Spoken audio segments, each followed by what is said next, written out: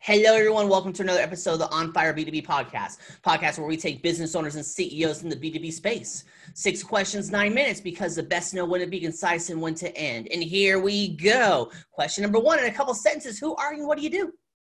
My why is to bring out what's awesome inside every person so it can live in the world and make a real difference. And I do that through the neurobiology of effective human communication. And my name is John Bates with Executive Speaking Success. Love it there. I was like, oh, you got to say your name. Very important. Question number 2. What is the best thing about working with businesses? The creativity. I was originally a singer in a rock band. Like when I was 19, I ran away from home to California, and I was always kind of poo-pooing business. And then when I actually got into business, I realized, wow, this is tremendously creative. I mean, it's the ultimate creative, taking, something from nothing, making something that never existed before. I love business for that. Awesome. Question number 3. I'm hearing from other top executives that getting in front of decision makers is a challenge. Your thoughts? Well, I think that song, that's about the size where you put your eyes. That's about the size of it. Yep. I think it totally depends on your view.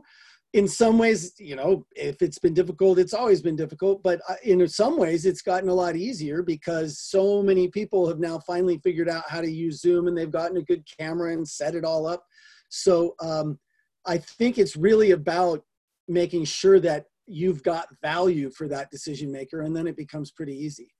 Absolutely. Question number 4. What advice would you share with other companies working in the B2B industry? Go. So the number one thing that I've been thinking about and working on and doing webinars on and all that stuff is the fact that now more than ever, we are in a distributed environment. We are working from home, things are virtual. And I think the number one thing that I've been saying a lot that people are still often really missing is that your leadership presence, your executive presence is now almost all about your virtual presence. And there's not an opportunity to go manage by walking around, which I love and I miss that. But we've made the shift here, and we're probably never going to go back to how it was fully. So to think about your executive presence and your leadership presence in a virtual realm, and I'll give you some really quick tips. Number 1, think about your background and your lighting and just how the whole thing looks, because I see a lot of people that show up in their, to a meeting like this because they're on their laptop, right? Yeah. Right. So that's not a great leadership look. And then I see a lot of people who show up to meetings and they stay off video. Do not stay off video. If you think of yourself as an important piece of this team or as a leader, you better be on video, and never underestimate how much it means to the rest of us to be able to see you. Even if you're having a bad hair day, just put a hat on like Bob does, and show up on video. And then the other thing is, if you've got a bright window behind you and it's glaring out the camera and your face is dark, again, not a good leadership look. It doesn't have to be fancy behind you. Just a white wall is fine. But, or blue. Get yourself, or blue. Yeah, that's beautiful. And I like the plants. And get yourself centered in the camera. Put your, not down here. Put your, get yourself so you're right in the camera.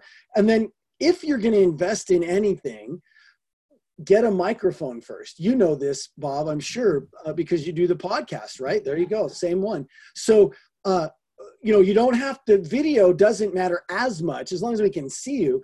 The audio is what really matters. And if you do those things, you will skyrocket your leadership presence above most people, even now that we've been doing this for a while, and it'll make an enormous difference.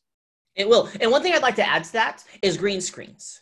You actually built a background specifically for green screen. Mine is a hanging picture. Yeah. So it's not a green screen. It's not a green screen. It's an actual physical thing. Well, one thing I like to say about green screens is unless you build a specific background with a specific lighting and everything, don't do it. I've seen so many people do green screen. And your ears gone. And it looks like you're in a cheesy 90s film, and don't do it. I totally agree. And people really like those things. So it's hard to say that, but I think if we're going to be straight, that's absolutely true. Absolutely there. Let's get a virtual looking background. Go online and buy one of these and iron it like I did. It took hours and then put it up, Absolutely. Love it there. Let's get to question number 5. What other top CEOs and business owners in the B2B industry, like yourself, would you like to acknowledge as a leader and should be a guest on my podcast? Well, if you haven't talked to Mike Michalowicz, he is absolutely one of the best authors, best living authors of our time. You got to get him on the show. You got to talk to him, Mike Michalowicz. And then another great person is a woman named Dr. Sabrina Starling. And, she says work supports life, not the other way around. And she's a brilliant, she studies the psychology of work and things and has made a huge difference for all kinds of people. So those are 2 of my best suggestions. Absolutely. They make an enormous difference, particularly for entrepreneurs and small businesses and business to business things. So perfect there we go. John, we got 2 minutes and 49 seconds left. Question number 6. Tell me about your first time, your first sale.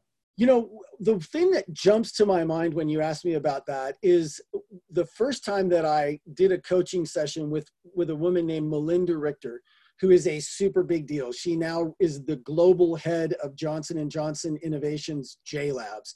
And I think one of the things that she taught me about great leadership is how much a great leader can bring out the greatness in others around them. Because after our first sessions, he said, you know what, John, when I first came in here, I didn't think I needed to talk to you because I didn't need a public speaking coach. I didn't need a coach. But after talking to you, you have made a huge difference for me. You're going to be in my life forever. I'm going to introduce you to all of the people that matter to me, and you're going to be a part of everything I do from now on. And I was so blown away that somebody that I looked up to that much said something that kind and saw my greatness and was willing to tell me that. That got me through difficult moments time and time again, still does today. So, that's what comes to mind. It was the first time that I really got myself through someone else's eyes, and it made a huge difference. Awesome there. John, you have 1 minute and 22 seconds left. Promo time, ask me a question, talk about the weather, or since the best know when to be concise and when to end, we end early, go.